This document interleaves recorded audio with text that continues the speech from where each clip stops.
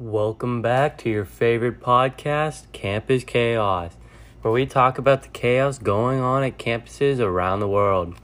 Today we have a problem going on at Sneed University with bacterial meningitis, along with a few other illnesses spreading throughout the students.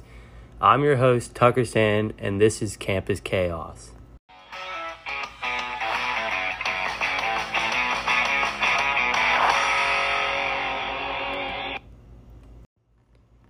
Welcome back. Today's topic starts off with a college student by the name of Sue Smith. However, there are many names that are going to be listed, so try and keep up. She and many of her college colleagues have become ill, and the campus wanted to know what the sickness going around was. Miss Smith has a headache, a fever, and feels lethargic.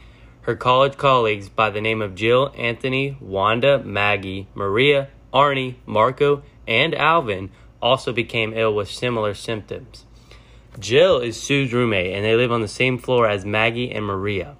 Maria also tried to help Anthony by giving him some Tylenol. Wanda and Jill are pledging to the same sorority. Arnie and Anthony live on the same floor, and Anthony helps Arnie pick out his photos for class. Marco is Sue's lab partner, and he also is neighbors with Alvin. Now that we've gone over the students' symptoms and interactions, we'll get right back to the campus chaos after this short commercial. Hey everyone, it's me, Meningy Benji. Have you had a terrible headache recently, maybe trouble hearing, or your eyes are sensitive to light? Well, guess what? You may have been infected with meningitis. Now I know that sounds scary, and you're right, it is. But guess what? If you have bacterial form of meningitis, we will pay for your treatment completely free. That's right, completely free. All you have to do is allow these super smart scientist dudes and girls to run some tests on you to figure out how bacterial meningitis works. It's a win-win for everyone.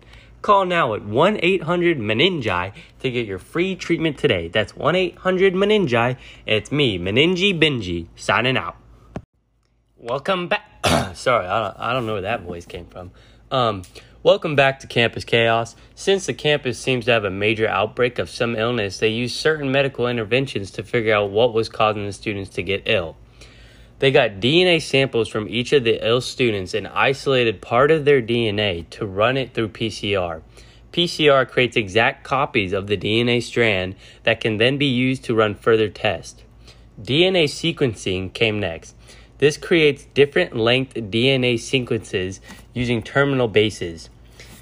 With these tests, we can run the sequence through a service called BLAST to figure out which illness DNA sequence matches the student's sequence.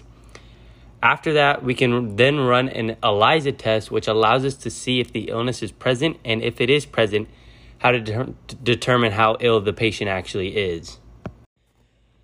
After all these tests, we discovered 4 main illnesses spreading throughout the students. Sue, Jill, Maria, and Marco all have bacterial meningitis. Anthony and Arnie have the flu. Wanda and Alvin have mono, and Maggie has strep throat. For those with bacterial meningitis, it is recommended to get treatment immediately and take antibiotics, and for severe cases, corticosteroids. For those with the flu, it is recommended to get plenty of rest and drink plenty of fluids. For mono, it's recommended to get plenty of rest, and you may need over-the-counter fever and pain-reducing medication.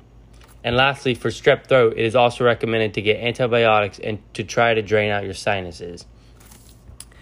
To help reduce the spread of this outbreak, the students that feel ill should stay at home or in their dorm, and all students should make sure to sanitize regularly. Furthermore, all these illnesses can be very serious, especially bacterial meningitis. The campus should make sure all students have the vaccine for bacterial meningitis and to alert anyone that may have come into contact with currently ill students. That's it for today on Campus Chaos. Tune in tomorrow where we talk about how a medical intervention teacher calls his students funny names every time they leave class, and he might be shorter than the average 5th grader. Anyway, thanks for listening.